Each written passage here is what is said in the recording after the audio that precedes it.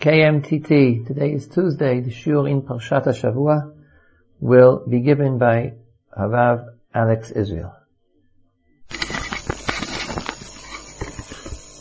Shalom and Chodesh Tov. This is Alex Israel speaking from Alon Shvut. And we're going to talk about Parshat Dvarim.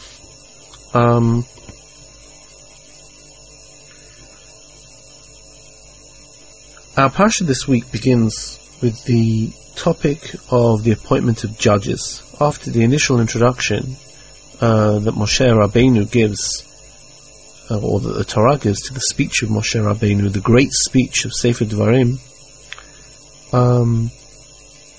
we suddenly see a Parsha of the judges. And let me maybe just read a few lines from this Parsha to remind everybody of the story. Moshe Rabbeinu says in an autobiographical episode, he said, "Thereupon I said to you, I cannot bear the burden of you by myself. Lo uchal levadi seitetchem.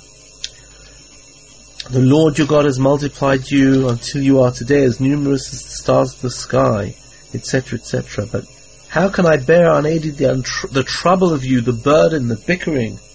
Echa esa levadi torchachem umasachem v'rivchem. And here comes the suggestion: Havu lachem anashim chachamim unevonim v'yuduim l'shiftechem v'asimem b'rashechem. Pick from each of your tribes men who are wise, discerning, and experienced, and I will point them as your heads. And you answered and said, what you propose to do is good. So I took your tribal leaders, wise and experienced men, and appointed them over you, chiefs of thousands, chiefs of hundreds, chiefs of 50s, chiefs of tens, and officials for your tribes. Sarei alafim, Sarei meot, Sarei chamishim, Sarei asarot, v'shotrim l'shiftechem. And at that point he says, Shemoa bein achechem ushvattem tzedek bein ish uvein achiv uvein gero. Listen, be sensitive to your brethren, and judge in a spirit of righteousness between all the people and also between the stranger. And warns them not to take any bribes and to be honest and have full integrity. Now, this, I think, is a rather surprising beginning to Sefer Dvarim. Dvarim is we're talking about here Mishneh Torah. We talk about reviewing the Torah. Is this really, this appointment of judges, the most momentous, the most prominent memory of all the 40 years in the Midbar? And when we're going to start talking about this, we're going to have to really understand how this fits into the general landscape, the picture of Sefer Dvarim and Parashat Dvarim in particular. However, before we plunge into answering that question, I would like to note the timely message in these psukim. And when I say timely, I mean the fact that we are now starting the 9 days and close to Tisha B'Av. Chazal already told us many times that we read Parshat Dvarim before Tisha B'Av. Every single year it is Parshat Dvarim that we read before Tisha B'Av. And there are many, many connections between Tisha B'Av and Parshat Dvarim. One particular prominent connection would be that the bulk of chapter 1 of the Parsha talks about the Meraglim, and in the episode of the spies, if you date the episode, we say that the spy episode took place, the Meraglim, the night that the people cried all night, was actually Tisha B'Av. So much so that the Midrash says, God turns around to us and says, you cry because you don't want to come into my land. I will make you cry in future years on this date too. And there's clearly a content connection here where the people reject Eretz Yisrael. They reject the vision of a nation state. They reject the vision of a Mamlechet Kohanim B'Goy Kadosh. And indeed, it is on Tisha B'Av that B'Avanotinu Harabim, this opportunity was actually taken from us. And we're still waiting for it to be returned fully. However, a second connection relates to the notion of judges, which we opened with.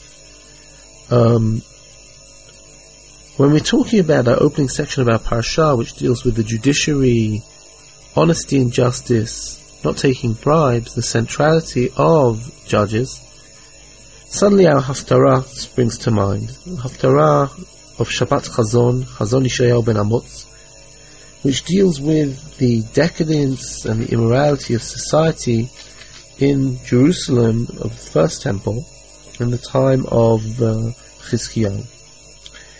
And there, when God wants to criticize the people through the medium of Yeshayahu, He turns around to them and says, Dirushu mishpat, ashru chamot, shiftu yatom, rivu almana.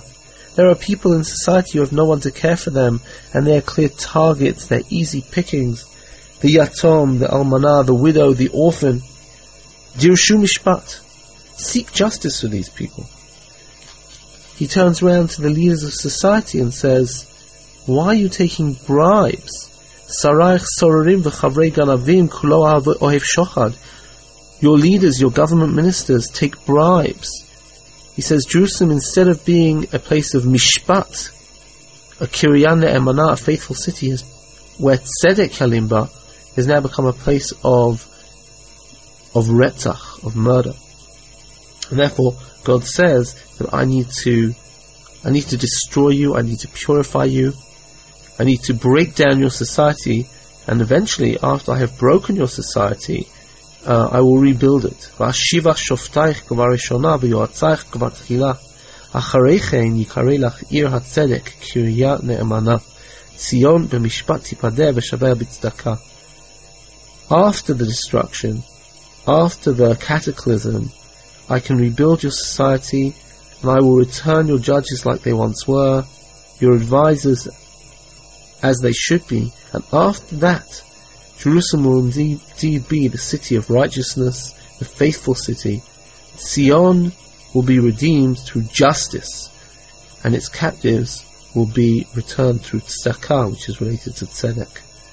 In other words, the central feature that Yeshayahu points out about Jerusalem is that there is no tzedek, there is no justice.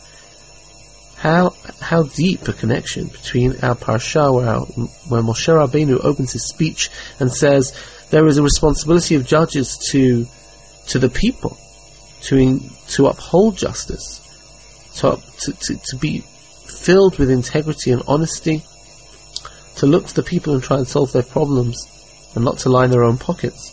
And Yeshayahu here is bemoaning the fact and warning that unless Jerusalem shapes up, unless Jerusalem improves, indeed there will be a destruction.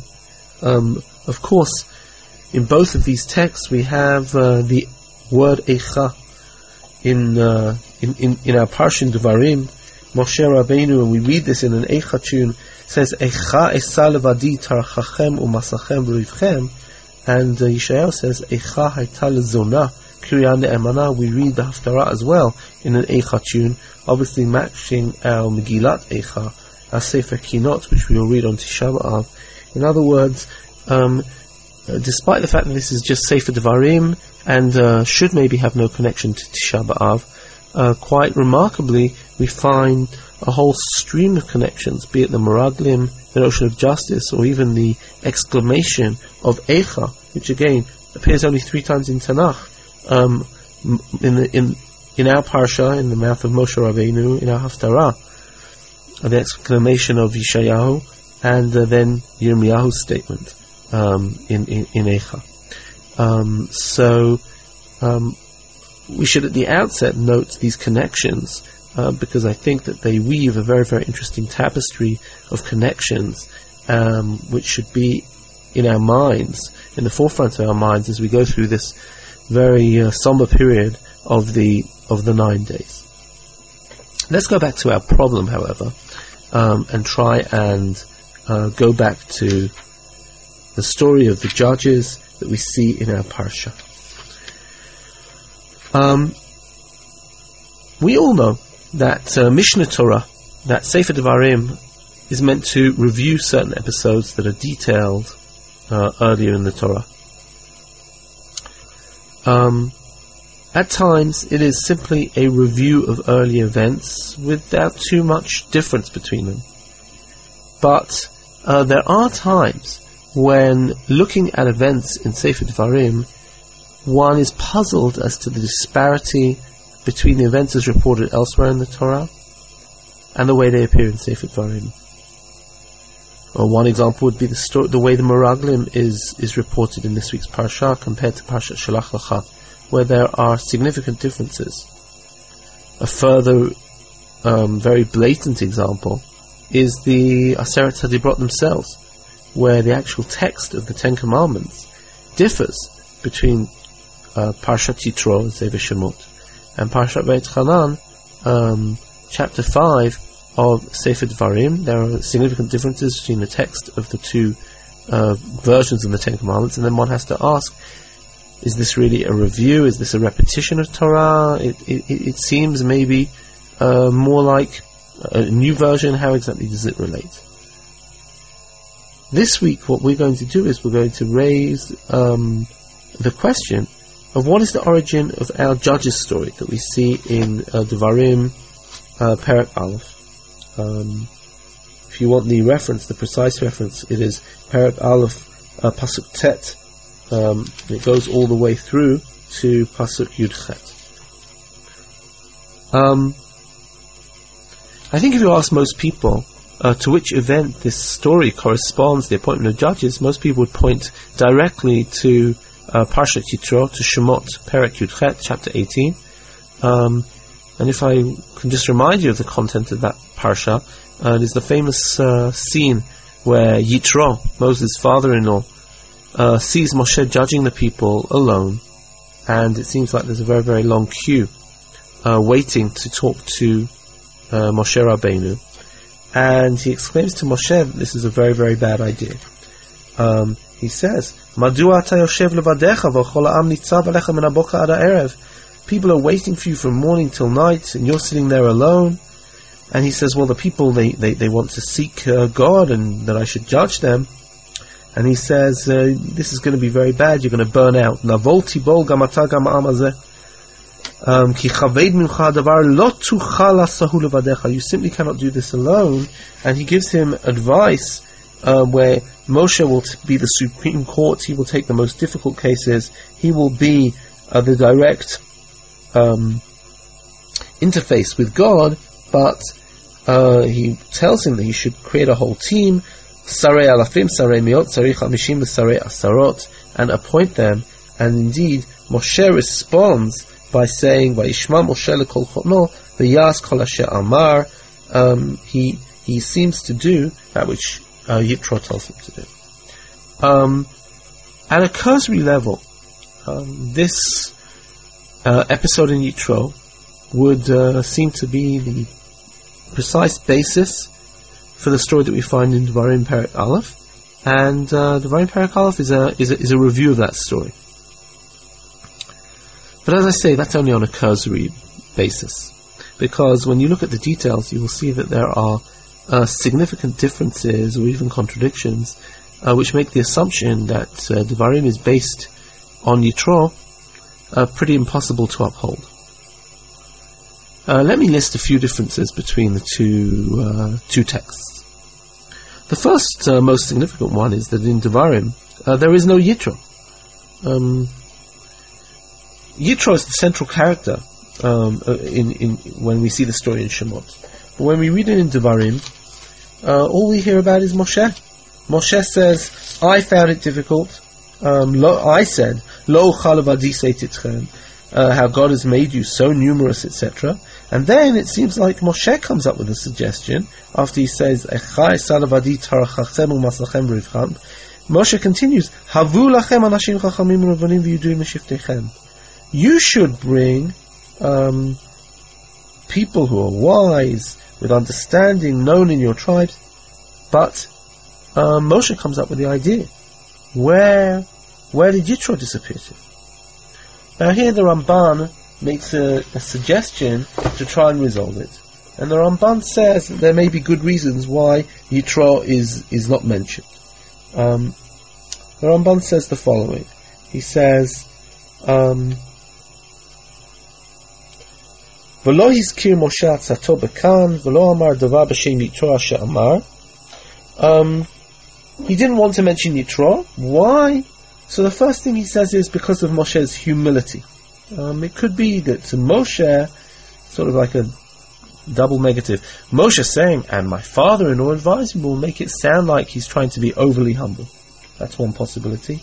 The other possibility is that he didn't want to raise the whole spectre of his relationship with Yitro, which relates to the whole relationship with Tzipporah, and the Ramban assumes that the association with Tzipporah was a delicate point, and Moshe didn't want to start exposing his family connections to the people, and therefore Moshe simply, in his review, cut Yitro out of the picture, told the basic facts, and simply decided not to involve Yitro in his retelling of the story.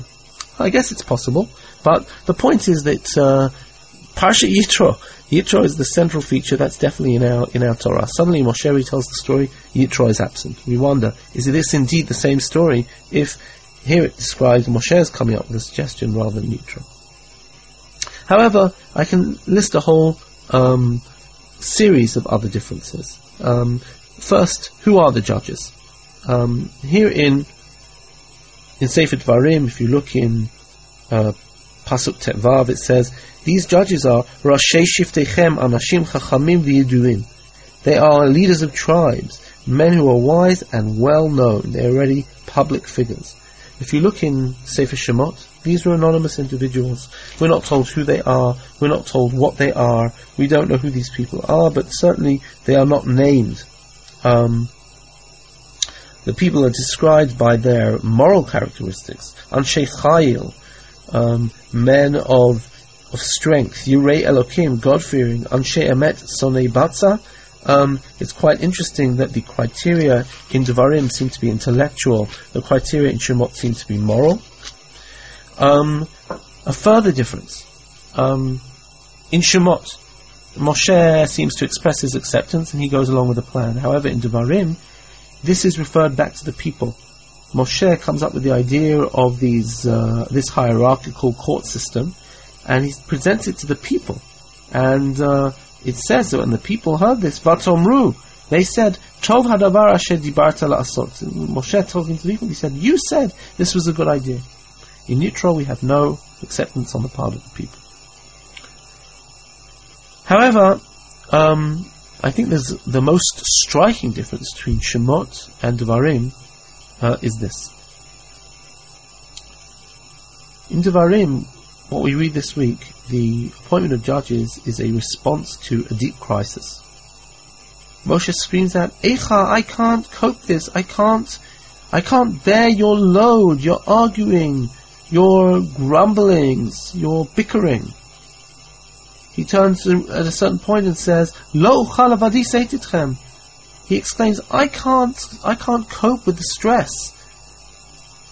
However, if you remember Sefer Shemot, Moshe seemed to be very, very happy until Yitro came along. Moshe never expressed any complaints. It was Yitro who came along and said, wow, this is really you're going to burn out in a few months. Did Moshe complain? Moshe seemed quite happy with the arrangement. So, once again, if I list all the differences, I think they're pretty significant. In Devarim, there is no Yitro. In Devarim, the judges are chosen on a different basis. In Devarim, they're chosen on an intellectual rather than a moral basis. In Devarim, the people are consulted. In Devarim, the judges are well known, and most significantly, in Devarim, the whole episode is a response to crisis. Not so in Shemot. And this makes us wonder whether indeed we are drawing upon the same source. Is this really the same story as Yitro?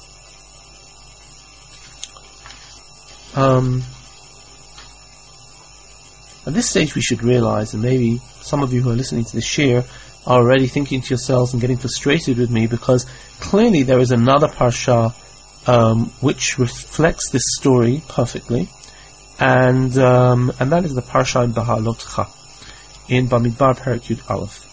And indeed, this parsha in Bahalotcha seems to reflect many of the features of Devarim. The most primary amongst them is the crisis. It is in Baalotcha, in Bamidbar, in Numbers chapter 11, that Moshe has a phenomenal crisis, and he uses very similar language to that which we see in Devarim. He says, Lo uchal anochi levadi se'et et kol ha'am hazeh ki chaved mimeni. I cannot alone carry this people. They are too heavy for me. He turns around and asks God to kill him, rather than leave him in the leadership. And this sense of crisis, he talks about the Masa kol ha'am hazeh alai, the same phrase which is used in our parasha, Masachem, here again, Masa, and the language seems to be very, very similar, such that we get a feeling that maybe in Baalotcha could indeed be the source of our story. I'd say even more than that, because Sefer Devarim, Devarim Perek Aleph, puts this particular crisis of Moshe in a historical framework. If you look in chapter 1 of Devarim, the historical section begins with them leaving Mount Sinai. Hashem Elokeinu diber elenu b'chorev, at Mount Chorev, Mount Sinai, God said, Rav lachem shevet b'har hazeh pnu u'su'u lachem uvo har ha'amori. Go to the Har ha'amori, which is Eretz Yisrael, go to Israel. Then we have the story of the judges, which is followed by the spies. In other words, this appointment of the judges takes place at some point between when we set forth from Mount Sinai to the Meraglim. Well, that is precisely the placing in Parashat Baalotcha. That is after we leave Mount Sinai and before the Meraglim. So it would seem to be a perfect match. But of course, not so quick. Not so quick, because Baalotcha doesn't match in other senses. In Baalotcha, we do not see judges. Rather than judges, we see prophets. And there's a very striking dissonance, a contradiction between Baalotcha and Devarim. It's a mismatch, because we do not there see 70 judges. We see 70 zkenim, where it says, V'altzalti min haruach asher alecha, and the people vayitnabu'u v'lo yasafu. They prophesied and they never stopped prophesying. In other words, if I can summarize at this point, Baalotcha contains certain elements which are contained in Devarim, and so does Shemot. If we take our parsha in Devarim, it would appear that there are actually two sources for Devarim. On the one hand, the placing historically of the story matches the parsha in Bamidbar and Baalotcha perfectly. The notion of crisis seems to be drawn from Baalotcha. On the other hand, the notion of the appointment of judiciary, of actual system, of hierarchical system of Sarei Alafim, Sarei Alafim, Sarei Meot, Sarei Chamishim, Sarei Asarot, seems to be lifted, cut and paste from Parashat Yitro. And now we find ourselves in the situation of rather strong confusion. What exactly is the source of our story? We have an incredible story in Sefer Devarim, a powerful story. What exactly? Why does the story in Devarim, why does Moshe draw on two totally different sources, seemingly merging them into a single episode? How can it be? And I would like to suggest a few possibilities as to how to explain this. The first explanation comes from Rav Yaakov Meidan. And Rav Meidan, in an article in Megadim, volume Yud Zayin 17, suggests something quite novel, quite a chiddush, although I did find similar ideas in the Ha'amek Davar, the Netziv. And he wants to say very simply like this. Before Matan Torah, Yitro comes along and suggests to Moshe, you're going to burn out. And he says, put together a judiciary, Sarei Alafim, Sarei Meot, Sarei Chamishim, Sarei Asarot, put together a whole hierarchy of judges. And Moshe says, great idea. However, in the absence of any particular crisis at the time, Moshe doesn't really get on with it. He's not so interested. He's got other things to worry about. The Torah has to be given, the Mishkan has to be made. He never gets around to doing it. In other words, Moshe really didn't follow Yitro's advice at the time, even though it was good advice. When do things come to a head and it really reaches crisis point? That's after they leave Har Sinai. When they were on the way and people were complaining, suddenly Moshe found the burden of leadership so intense, he collapsed under the load. That was the breaking point. When things were at Har Sinai, they were orderly camp, they didn't have to move anywhere, everybody was organized. Then it was a problem. Then there was no problem. But suddenly, en route, as they were traveling through the hot, parched desert, and the people wanted specific foods, and they were irritable. Suddenly the problem came along, and Moshe found himself alone, and he had not appointed the judges. And hence, what he did at that moment was, at that point, he enacted Yitro's advice, and he had to do it quickly, and therefore he particularly took Rashei Shivtechem, heads of tribes, and made them into judges. He took Anashim Yuduim, he took people who were well known and put them into leadership positions, apparently along with the Shivim Zakenim, who were also seemingly Rashei Shvatim. In which case what Rav Meidan says is, it looks like that Sefer Devarim is drawing upon the story of Yitro and the story of Baalotcha. He says, indeed, that is the way it happened. Moshe didn't exactly follow Yitro's advice until it was already too late, and suddenly the crisis snowballed, the crisis avalanched in the camp, and very, very quickly Moshe had to do the work that he hadn't yet got round to doing before. I think it's a very original explanation. However, I would like to suggest a slightly different approach. Maybe I'll start off by to contrast my approach. I'd like to read something from Rav Hirsch. Rav Hirsch asked the question, again, the parasha begins as a 5-pasuk introduction, and then it talks about us leaving Har Sinai, and the next story it should really talk about is the Meraglim as we go and approach Eretz Yisrael, but it interjects, and it really is an interjection. In fact, Rav Sabato once taught me that the notion of the story is introduced with the phrase Ba'et Hahi, and Ba'et Hahi is almost like putting a story in parentheses. It's saying, oh, and by the way, it's almost like a footnote. It's sort of saying, okay, I'm going to digress now for a while. I need to tell you something at this point, but it's really not part of the main story. Ba'et Hahi. Why is this story interjected here? We're told, leave Har Sinai, go to Israel, and we're expecting the Meraglim story next, and suddenly we have this Judges story. Rabbi Samson Raphael Hirsch in his commentary says the following. He says, at that time in which you were to take possession of a land inhabited by powerful inhabitants, well versed and experienced in warfare, I did not drill you in the use of weapons, did not make you study plans of war and strategy, did not perfect you in armor and arms, did not appoint military officers and generals.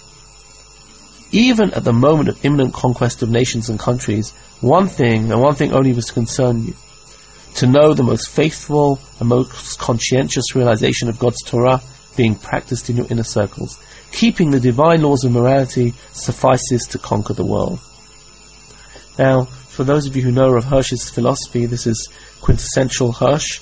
Hirsch is saying that, okay, we're going to fight a battle, we're going to set up an army and conquer Eretz Yisrael, but we should realize, lo b'chayil v'lo b'koch ki b'ruchi amar Hashem, that really we capture the land of Israel because of our morality and not for any other reason. And in fact, Torah mitzvot is way more important than any of the classic nation building acts.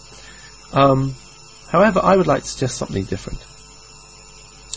At the entrance to Moshe's speech, he interjects this notion of his personal crisis and the appointment of judges in order to express something very important. We are now opening Sefer Devarim, which is the book of Moshe.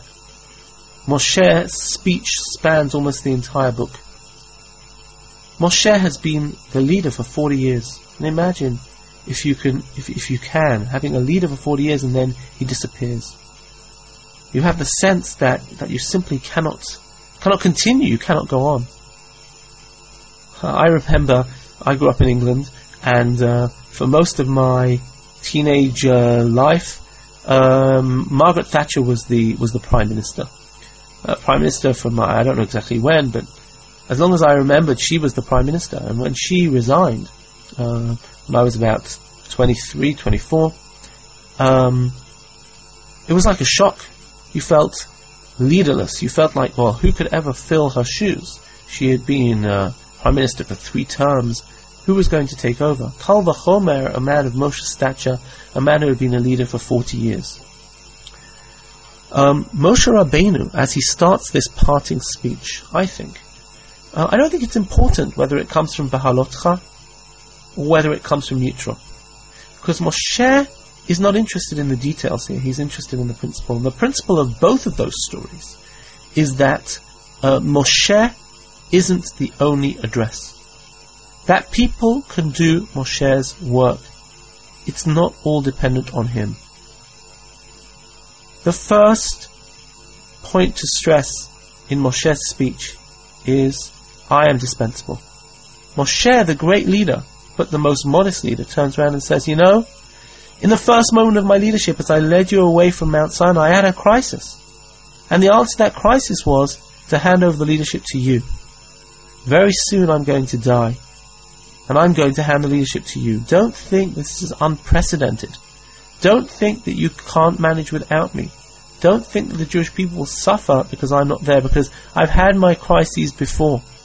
I wasn't always a leader with 40 years of experience, and there's always been the possibility that other people can do my work. And therefore maybe the merging of the 2 episodes of Yitro and Balotcha, which the common factor between them, whether crisis or no crisis, the common factor is that Moshe's leadership can be spread to other people. In Bahalotcha it is the Shivim Zakenim. In Yitro it is the judiciary. Moshe is saying, there are many, many other people who can do that which I do. I'm going to be leaving you soon. You have to take up the mantle of leadership. You have to take up the future. And it is certainly interesting that the phrase which is used in Bahalotcha is Ruach. Moshe's Ruach. Vayatzel min ha-Ruach asher alav. And when we read the description of Yehoshua, who will be taking over from Moshe, the description of Yehoshua is Kach lecha Yehoshua bin Nun ish asher ruach bo. Yehoshua also has that ruach. It's ruach he got from Moshe Rabbeinu, but it is the own ruach. Yes, Moshe is the great leader, but at the outset of his speech, he wants to stress he is dispensable. There are people who can replace him, and therefore the future is not lost because he is going to die. He is now teaching people Torah. He is passing on that which he has to the people, and now they have to run with it, and they have to take it and take it forward to Eretz Yisrael, to their destiny, to the future. Shabbat Shalom to everybody. Thank you very much.